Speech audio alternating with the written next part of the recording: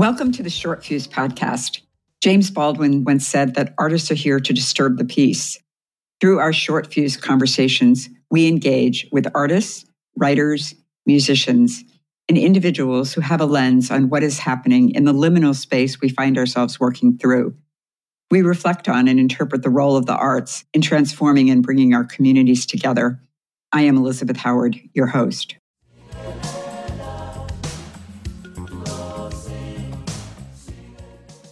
On Monday, October 23rd, I was in conversation with Justice Malema, author of The Plot to Save South Africa, and Johnny Steinberg, author of Winnie and Nelson, Portrait of a Marriage.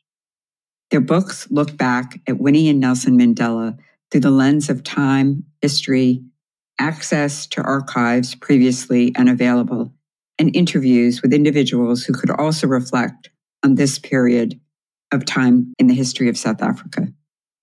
This is a live recording of that evening at Café Lafayette in New York City, and you will hear background noise. Thank you for listening. Well, welcome. My name is Elizabeth Howard, and I want to thank all of you for being here.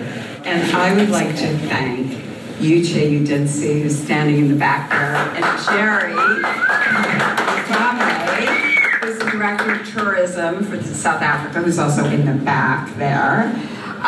Because they are the people who found this space, and the South African government has underwritten this. So I want to say thank you. And I would like to also just introduce the interim Consul General from South Africa. Stand up, and I hope that you all have a chance to say hello to him. Thank you.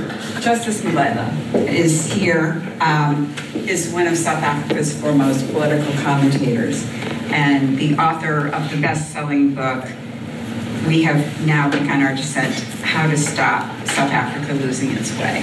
He's been a columnist for The Times in South Africa and has written for The Wall Street Journal, The Guardian, Financial Times.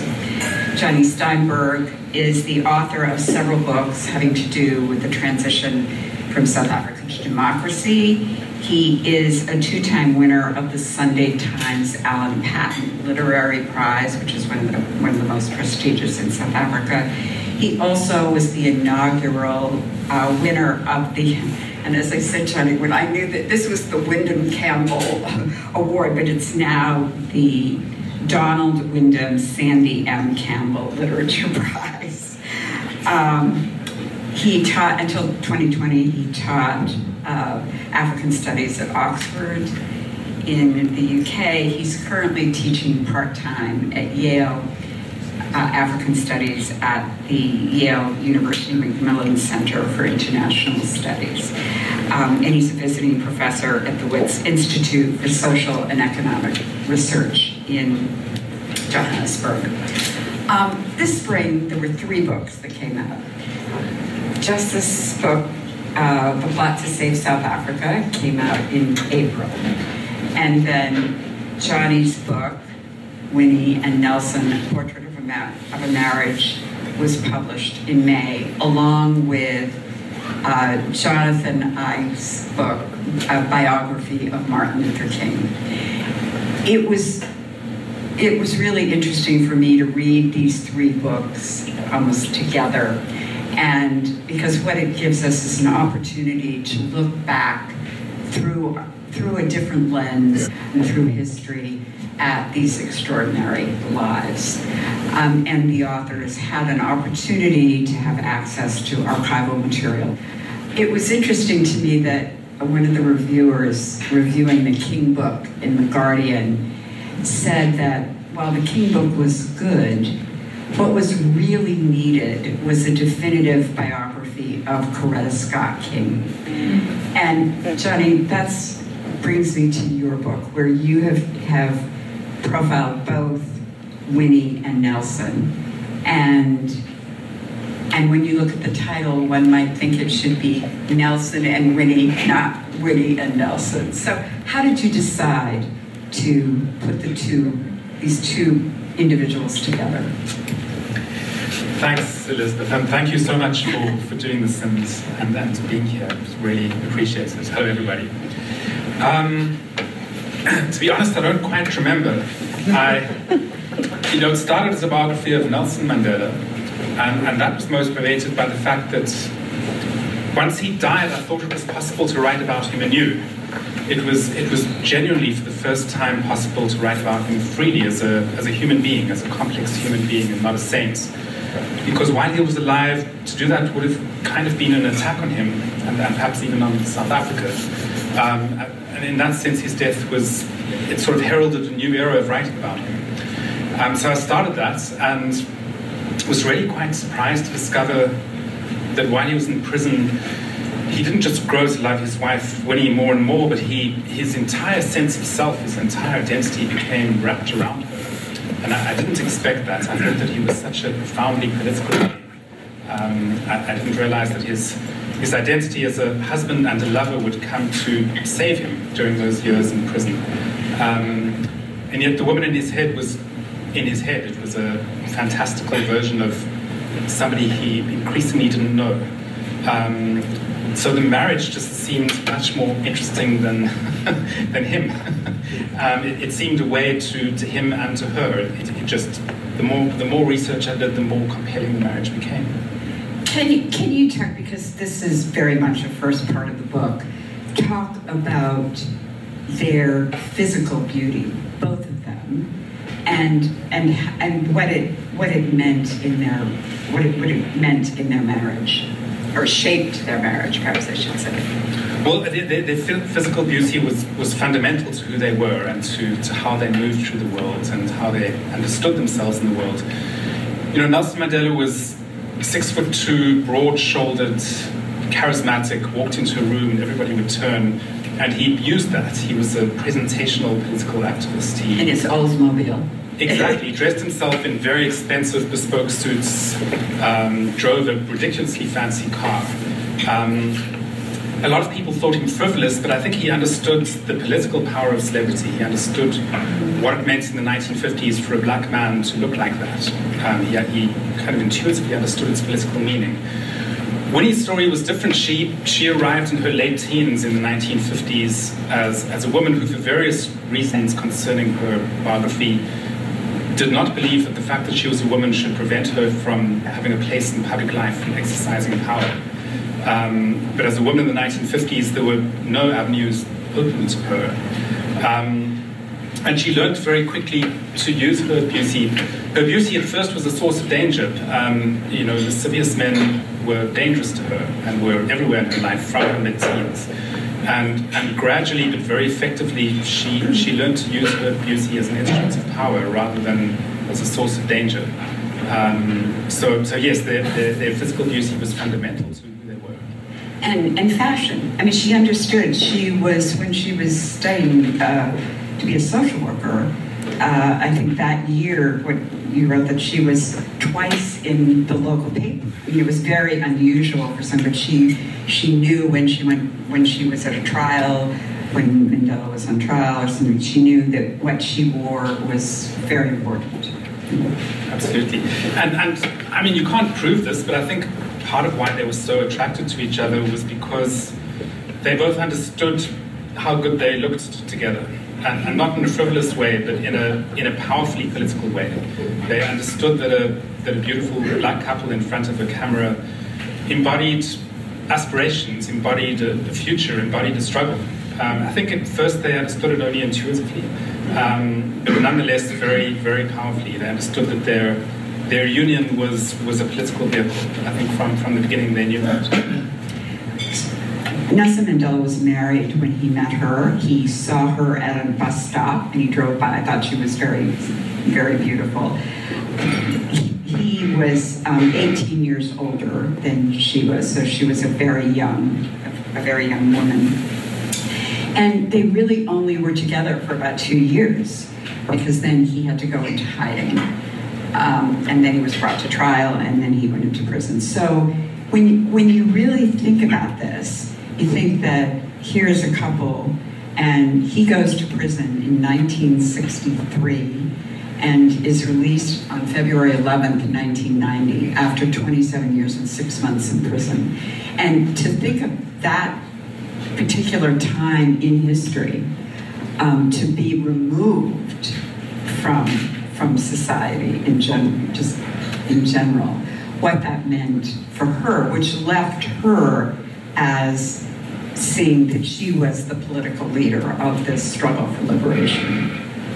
Yeah, I mean, it is, as you say, so strange, 2 years together, and yet for the next 27 years, the gravitational pull they had on each other was profound. I mean, partly because their marriage was becoming a myth, a world-famous myth, which they themselves nurtured. And so there's this real strangeness that their marriage was absolutely central to who they were, and therefore each other as individuals was central to who they were. But they really, in a profound sense, didn't know one another anymore.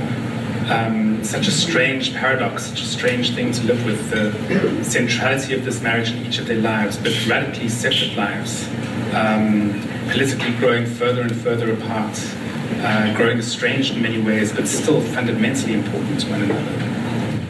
As a white woman, I can't imagine what it would have been like to be in a society during apartheid and be tortured, which I think she was attacked. And Justice, I've asked you this question of what you grew up during apartheid. So what was that like?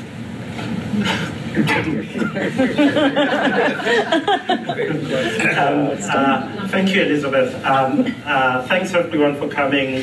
Thanks, Uche, Jerry, you in particular for driving this and bringing us all together. Really, thank you. You've been amazing for my book, for our books, and you continue to be.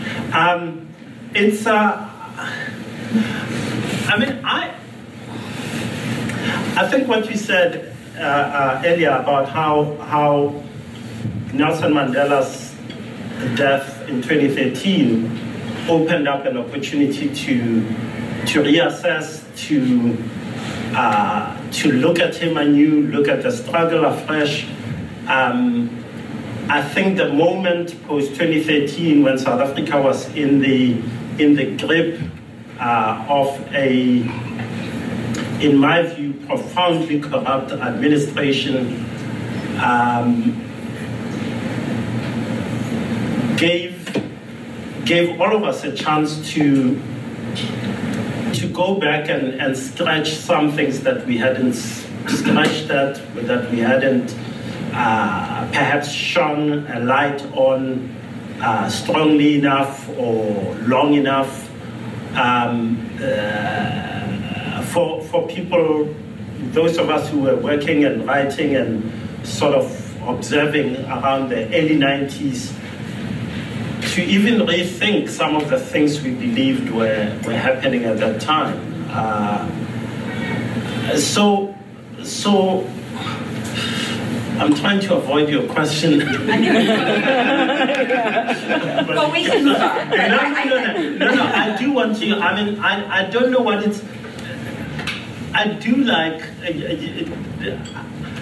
I think it's so oppressive and huge to live through a system like that. But it's also an interesting thing, and I've been thinking a lot about a colleague of yours, a friend of mine, a friend of yours. Jacob Klamine wrote a book in the 2200s about growing up in a township called Katlehong in Johannesburg, and how, and he tried to write a book about his happiness as a child of a single mother, in a township that was probably the most violent in South Africa in terms of political violence and oppression and riots and so forth. Just terrible things happened in Katlehong. But he writes this book about growing up and being happy. So I do want to tell you about just how terrible it was, but there were, for some of us, we could escape through books, we could escape through other ways. I don't know, in the case of Winnie Mandela, whether it was possible. It wasn't, actually. She was constantly surveilled. She was banished to Brandfort. She detained for nearly 500 days in solitary confinement. It's a horrible, dark and violent life. to be subjected to these things. So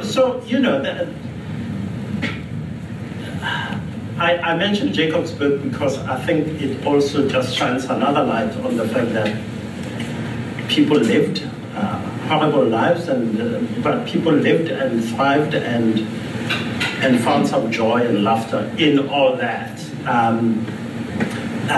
But Winnie Mandela's life was incredibly made hard by cruel people and a cruel system and a violent system in a very violent society. And she was while Nelson Mandela was in prison, she bore the brunt of that in that family and pretty much in a lot of the ANC. And yet her life also had its joy and its happiness too. Absolutely. Yeah. It had love, it had friendship, it had children. Yeah.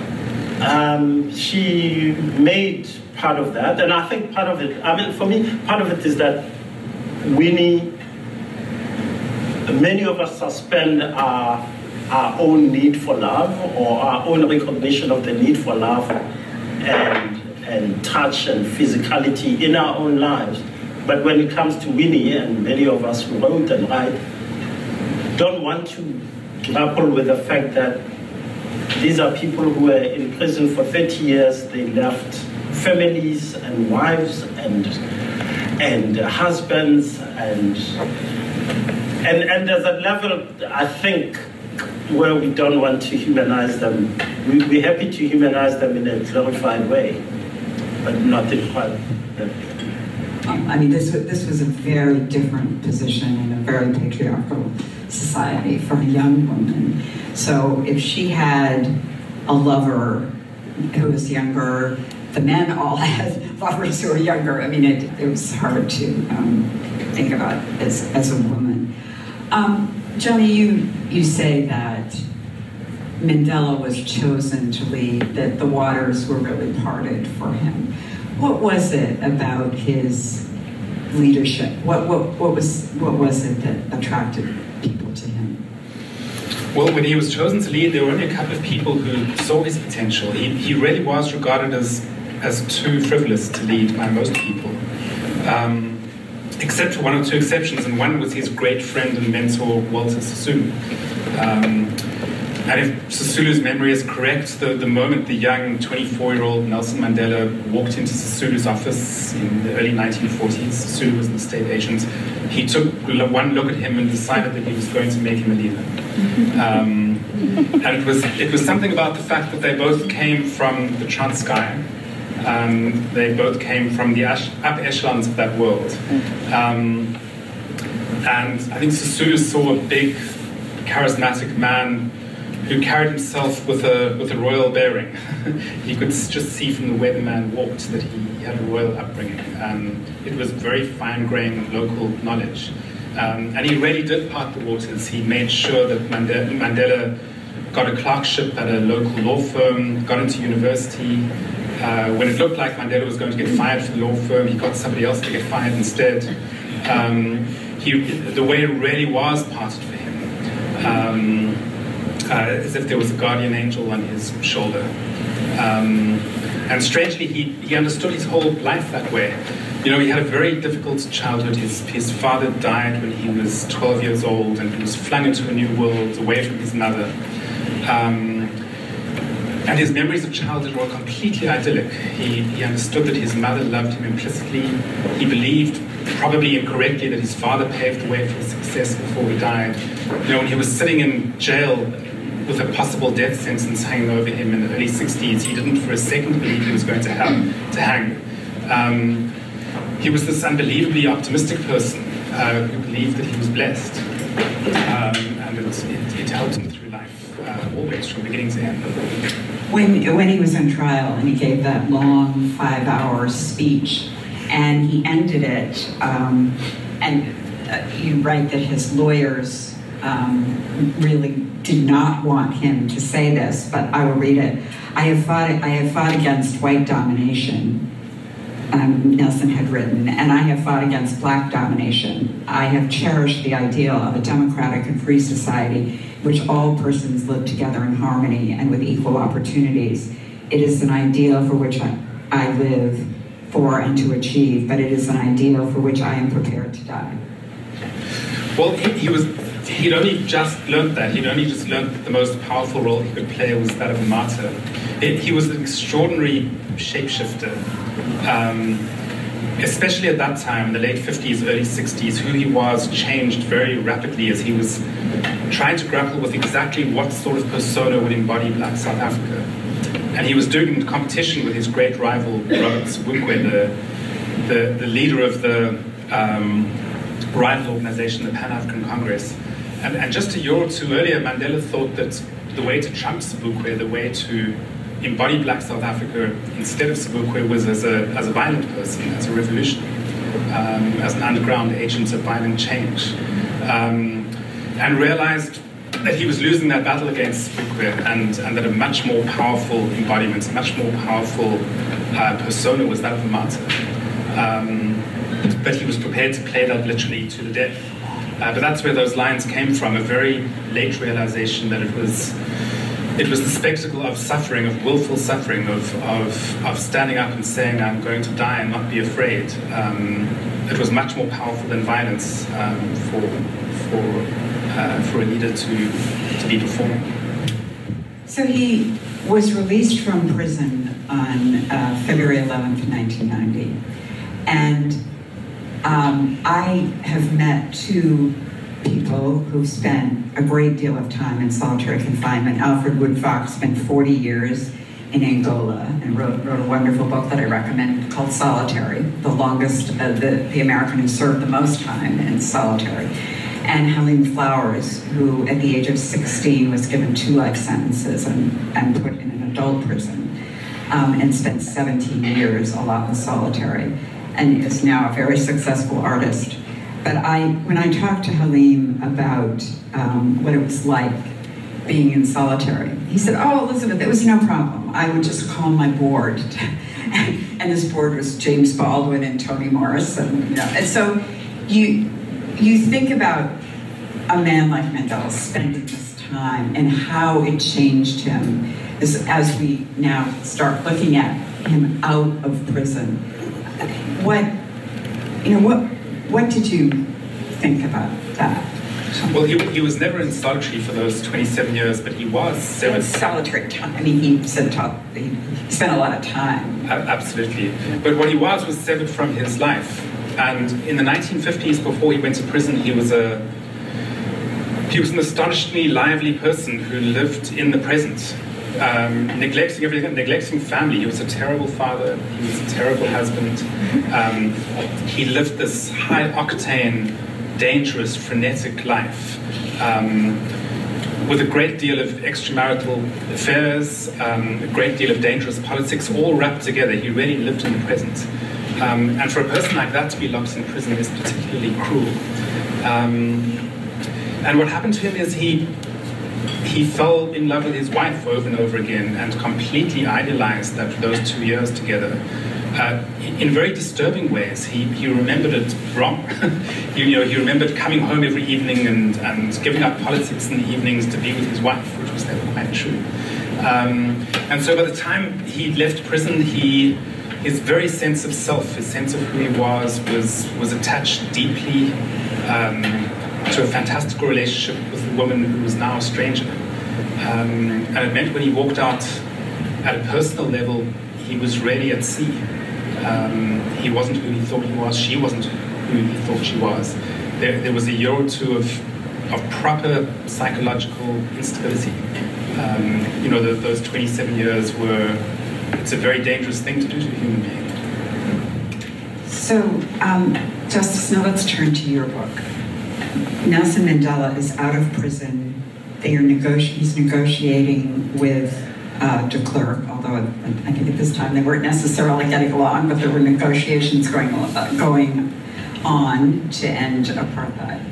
And then we have this assassination. So and your book is The 10 Days, when you were a 22-year-old journalist working on this. So perhaps you can tell us about the assassination of Chris Hani and his relationship to Nelson Mandela.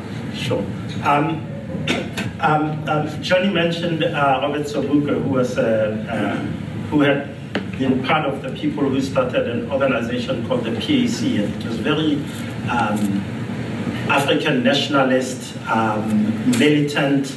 It was basically taking the limelight away from the ANC in the 1950s. And as aware as Mandela was of Robert Sobukwe as a rival, as a magnetic figure who particularly could tap into the anger of Black South Africa. In many ways, Nelson Mandela was very aware of the power of people like Sobukwe, Steve Biko afterwards. And in the ANC, there were people like that. There were Chris Hani was a young leader I've been told not to say young. He was 50 when he was murdered. That's young to me. But Chris Hani had this reputation in the ANC. He'd come through the organization in the late 60s, had been a combatant in the ANC's army, had become one of the leaders of the Umkhonto Wesizwe, and people loved him. They loved him in almost the same visceral manner that they had loved Sobukwe. You know, he would stand in front of a crowd and just galvanize it, say all the right things, be militant, pull them back a bit. But he was, in many ways, he was the young Mandela who could see the threats of the PACs and try to even kind of out militant them in some ways and so forth. So in that period after 1990, you have a situation where, you know, there's massive hope and belief that, we at the end of apartheid, our leaders are going to negotiate this thing and we'll all be happy and hugging and it'll be fine. The rainbow. But 1990 happens and comes and goes, and in fact, it's not like that. The violence of the time in KwaZulu-Natal, for example, and Johnny has written a book about some of this, 4,000 people were dying every year in political violence, not just general crime. In 1991, same thing, it gets worse, it starts spreading to the rest of the country, to Johannesburg in particular, and the townships around that. The talks themselves stop and start and stop and start, and the violence continues. And it's that context, it's within that context that this young, brilliant, militant ANC leader who Nelson Mandela loved, who Nelson Mandela kind of, always invited into meetings. He was fascinated by him. He was fascinated by the more militant young people in the ANC,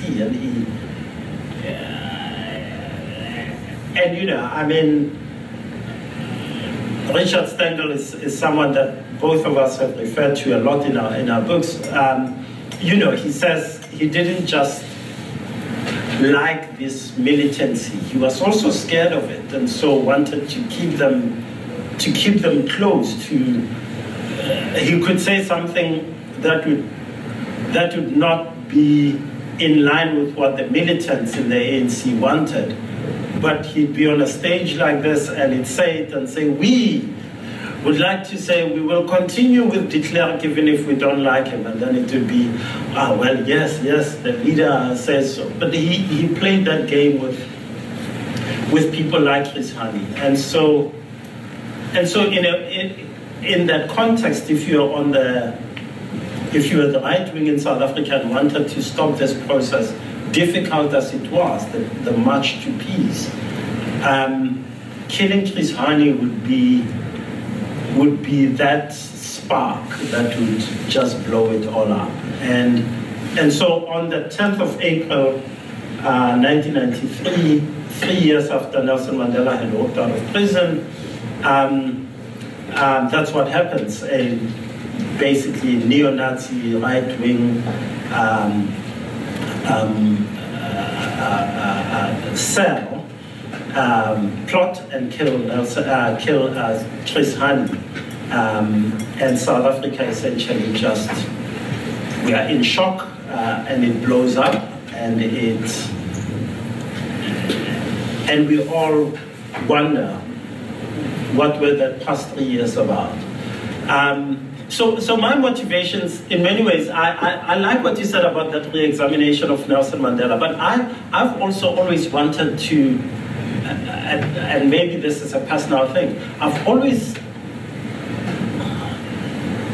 I don't know whether it was growing up under apartheid and so forth, but I like a hero, and I liked Winnie and Nelson Mandela, and seeing your book was fantastic for me because I idolized them. It was like, one day, Justine, sorry, but one day I will meet my Winnie, you will walk it really was a grand love affair, and for many of us growing up in the 1980s in particular, it was, what is love? This is love. This is, Nelson Mandela was in prison in the 80s, and there was this one point where he sends out a message, and it's read by one of his daughters at Orlando Stadium. No, in fact, one of the stadiums at John Lennon Amphitheater. Yeah. And his daughter reads this message from Nelson Mandela, in which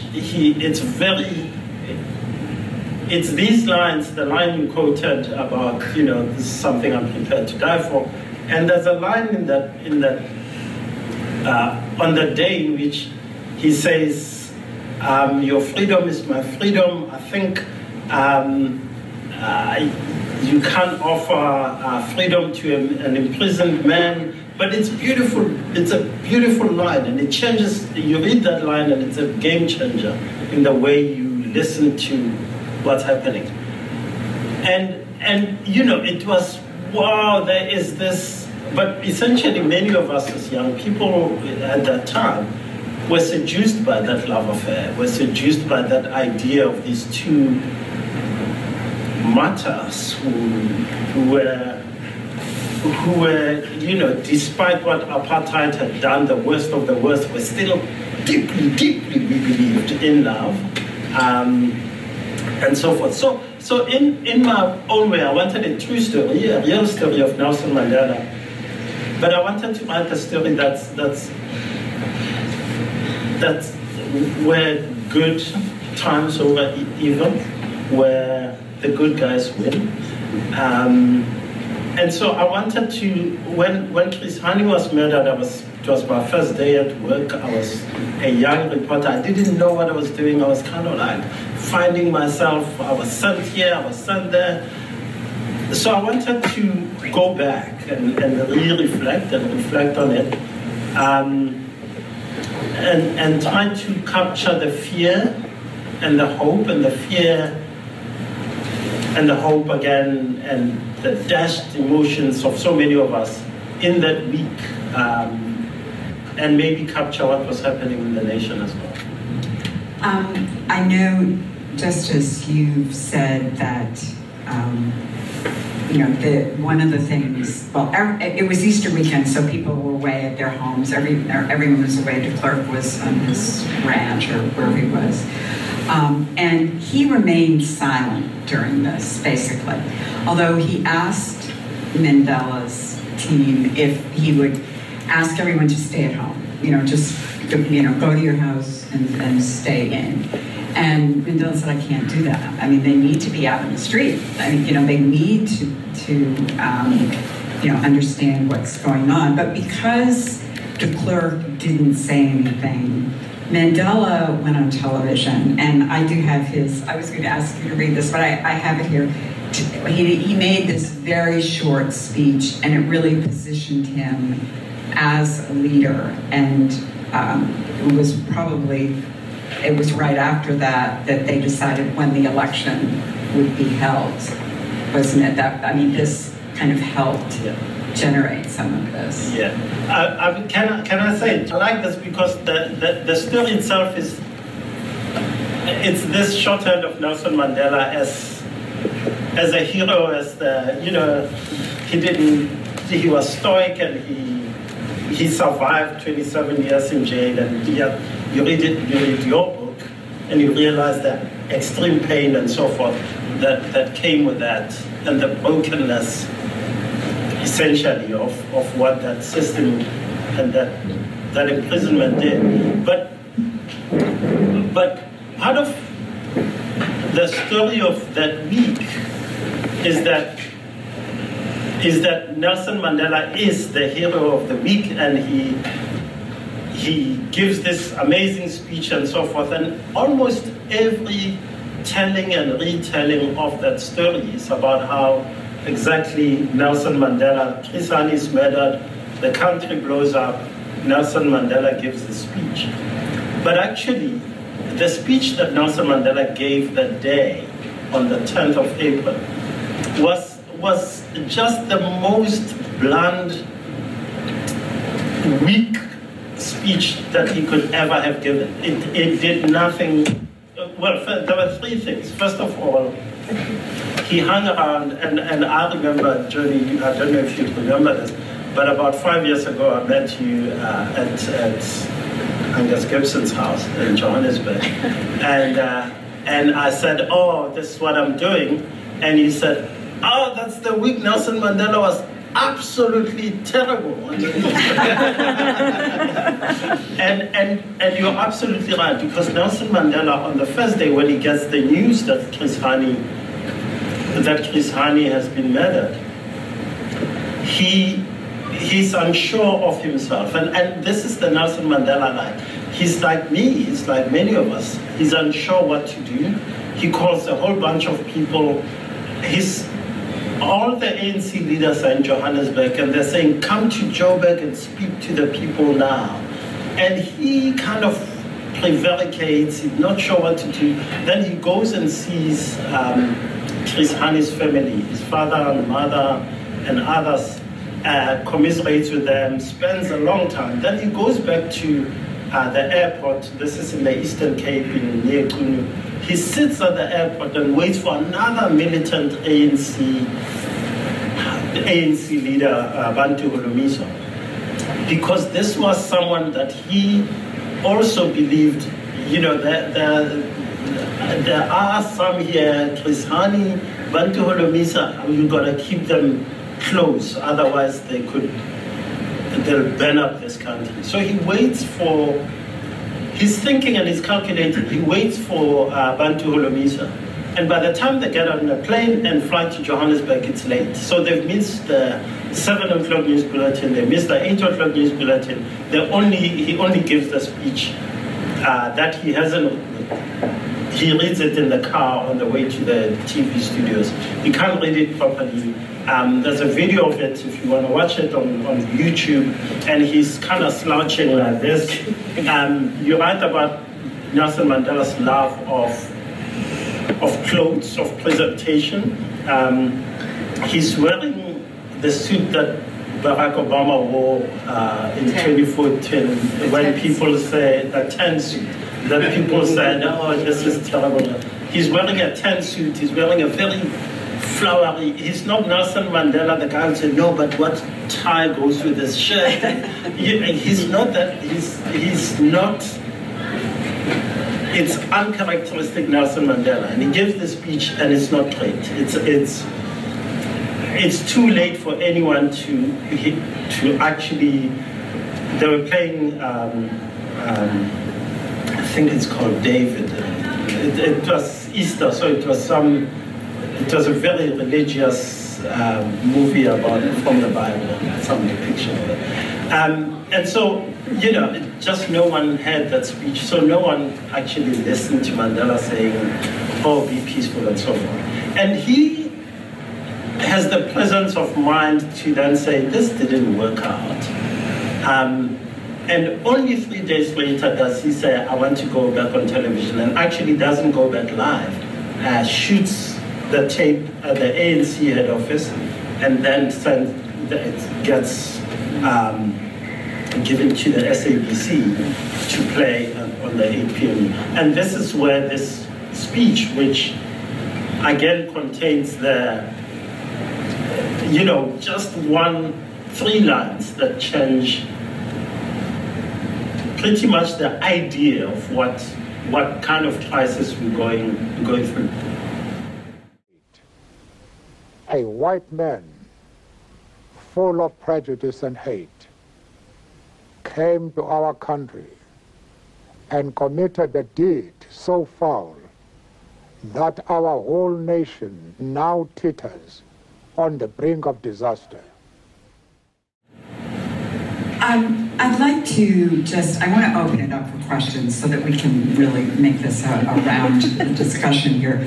I understand, thank you, I understand that the youth in South Africa are really looking not at Desmond Tutu and Nelson Mandela as the leaders that they were, that they feel that possibly they sold out a little bit.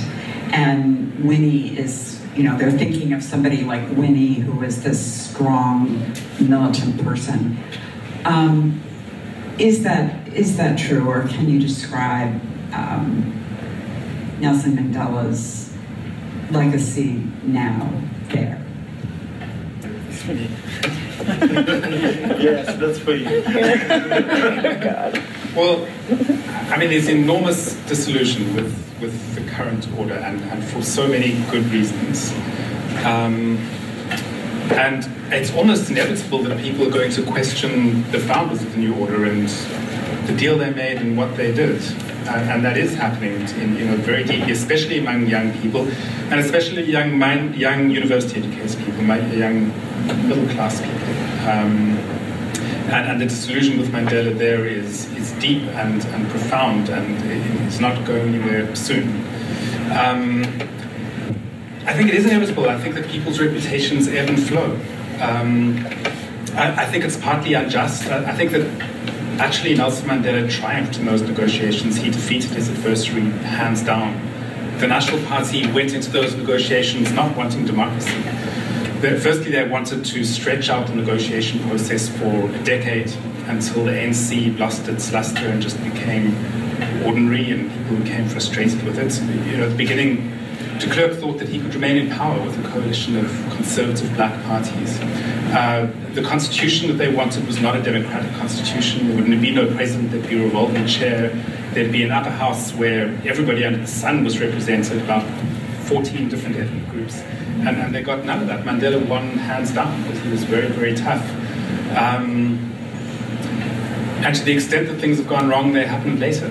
I think the founding was a pretty good founding. And as Justice's book shows so powerfully, the alternative really was deep systemic destruction, and it could easily have happened. So I think it's sad that young people remember Mandela this way.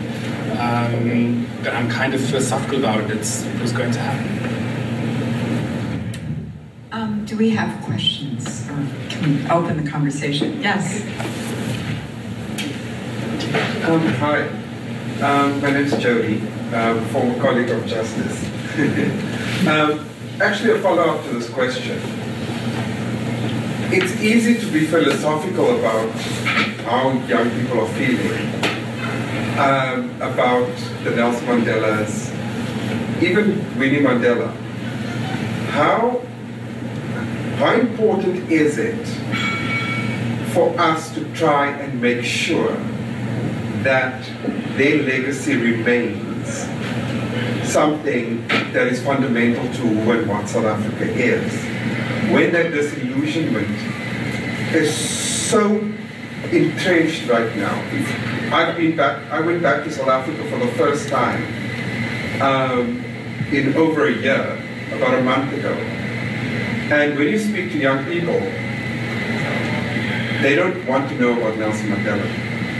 And I was at a university and some of the students said to me, oh, go back to the US because they're the only people who still celebrate Nelson Mandela. We don't know. Where does the responsibility lie on us who remember that time to ensure that the young people of today also remember it the way that we do? Good question. Thanks, Jody. I mean, I think that the two things. I think that disillusionment is with how South Africa has turned out. We need to confront our own failures as a generation who were coming up in the 1990s. That the South Africa, the post-2007 South Africa failed very quickly, very precipitously, and that in many ways we are part of some of the architects of what happened, and so I think I don't even think it's about Nelson Mandela. It's about our conception of what a good society is, and whether we can come to an understanding with the young generation of South Africans that good society is one that you build. It's not one that you turn around to the founders or to the architects of our constitution, which remains, in my view, possibly the most progressive constitution in the world.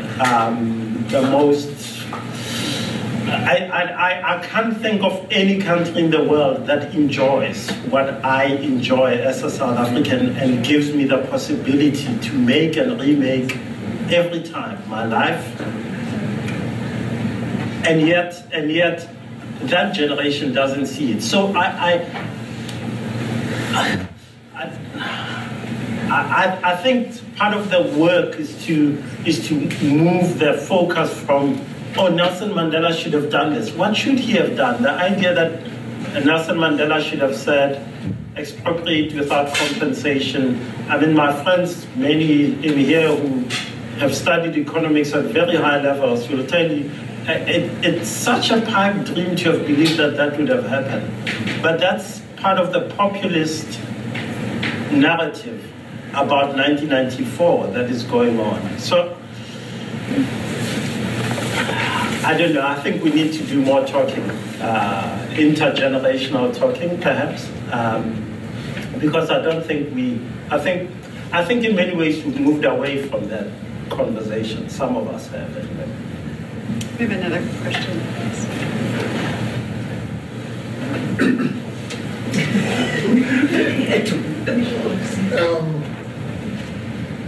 And perhaps I want to challenge you a little bit. I mean, Johnny, I think it's interesting that you say that it was in Madiba's death that you were able to kind of go back and look at it as a person, I guess, as opposed to a construct, a vertical construct. And I guess my question to both of you is that to what extent have we as storytellers and as journalists, as scribes of our country, failed young people because we engaged in the myth-making? In fact, just as you at times have said that we suffer from an exceptionalism in South Africa, but to what extent are we guilty of that exceptionalism because of how we wrote specifically about Mandela? I mean, I remember one of my favorite stories about him that reminds me of who he really is when the Youth League was upset about the Springboks. And they didn't want us to use the name of the Springboks. And Mandela's response was to basically go to the Secretary General of the ANC and say, cut off their funds. So this wasn't entirely kind of like a democrat. right? He was an imperial chief who, when he wanted to, it was his way or the highway.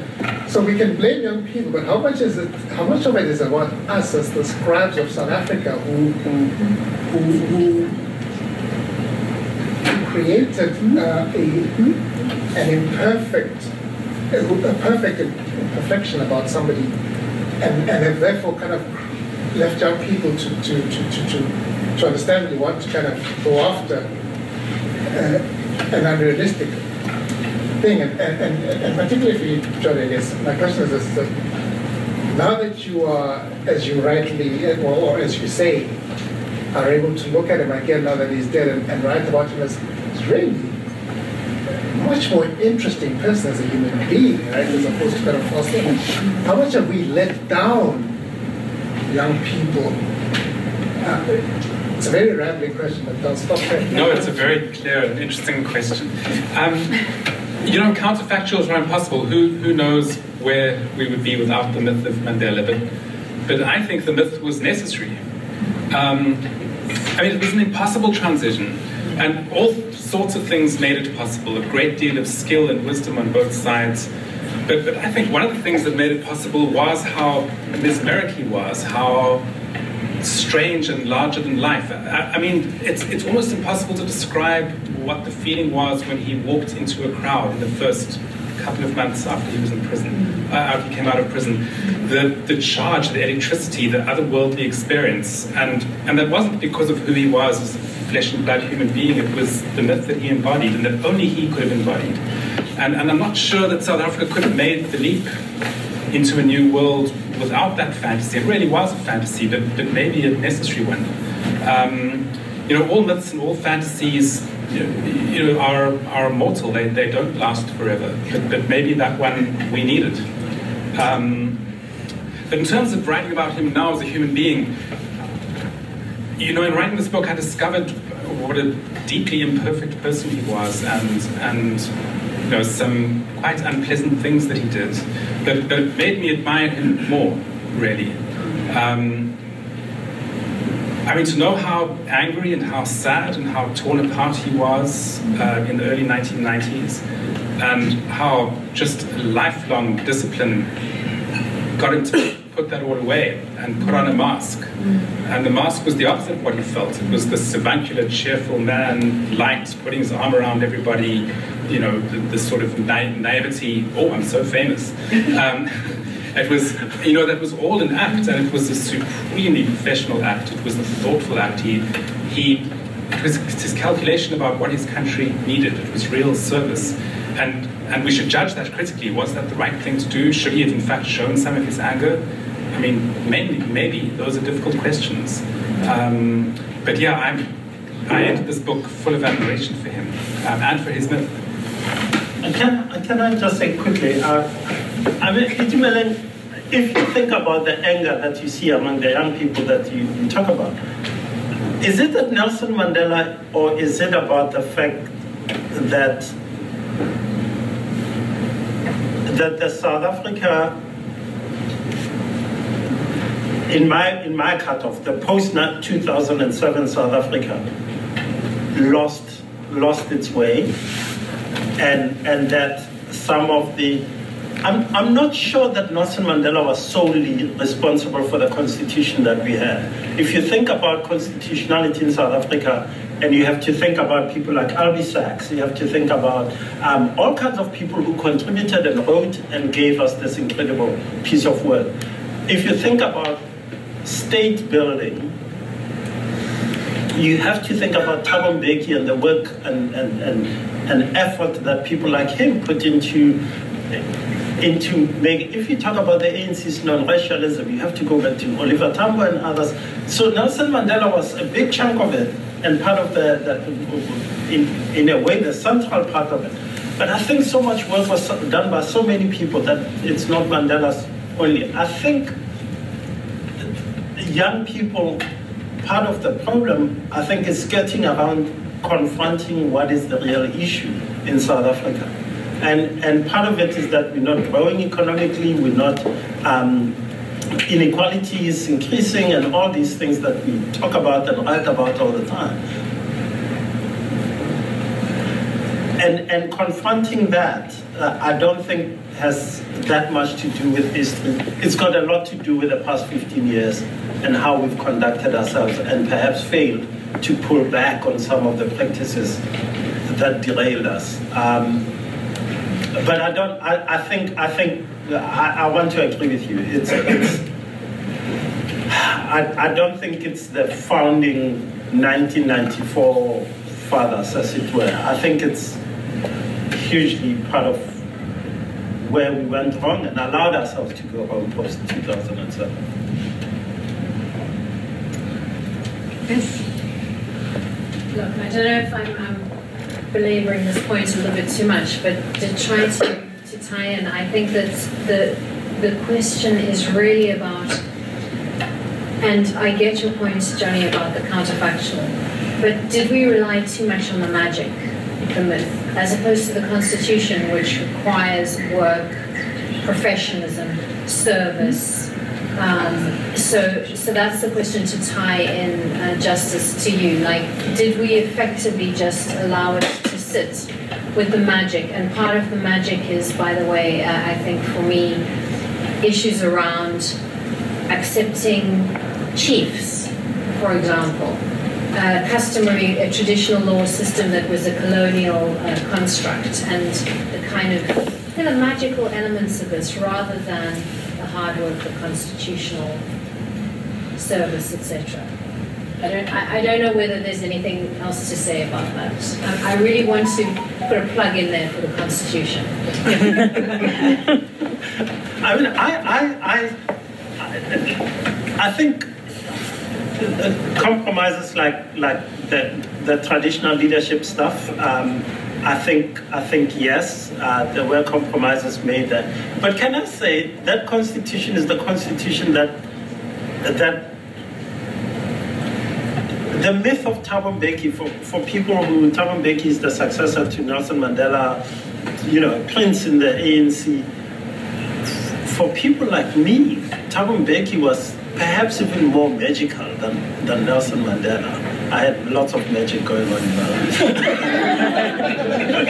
But Thabo Mbeki was magical. He was this guy, went into exile, incredibly well educated, read books. When you met him, he talked to you a bit about literature and about law and about economics. Oh my word, he was amazing.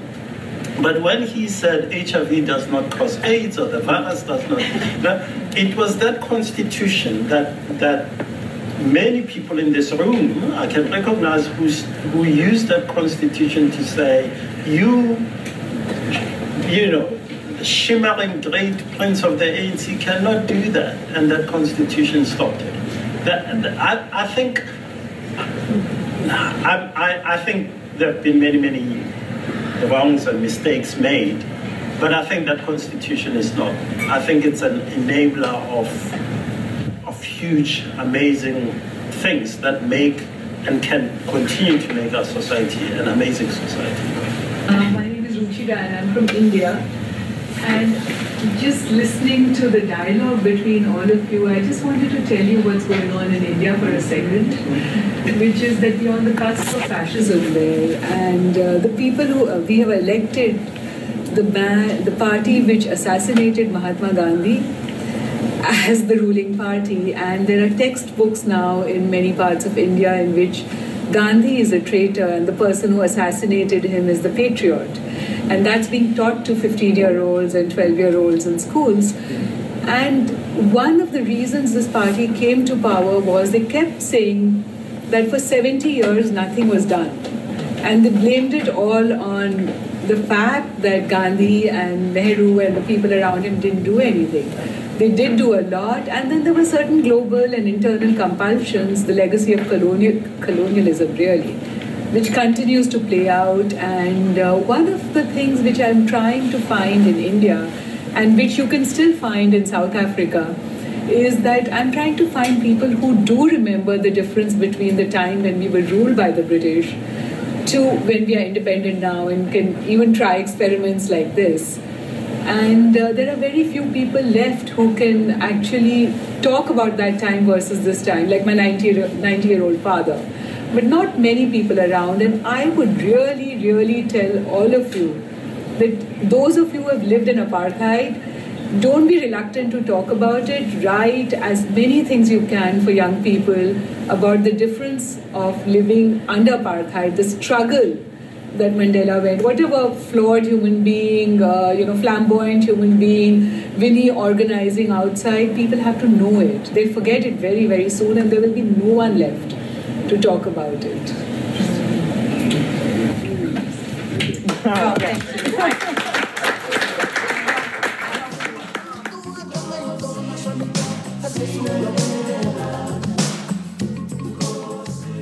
I would like to thank Alex Waters, our technical producer, for his commitment to the Short Fuse, and Bill Marks at the Arts Fuse for his financial support.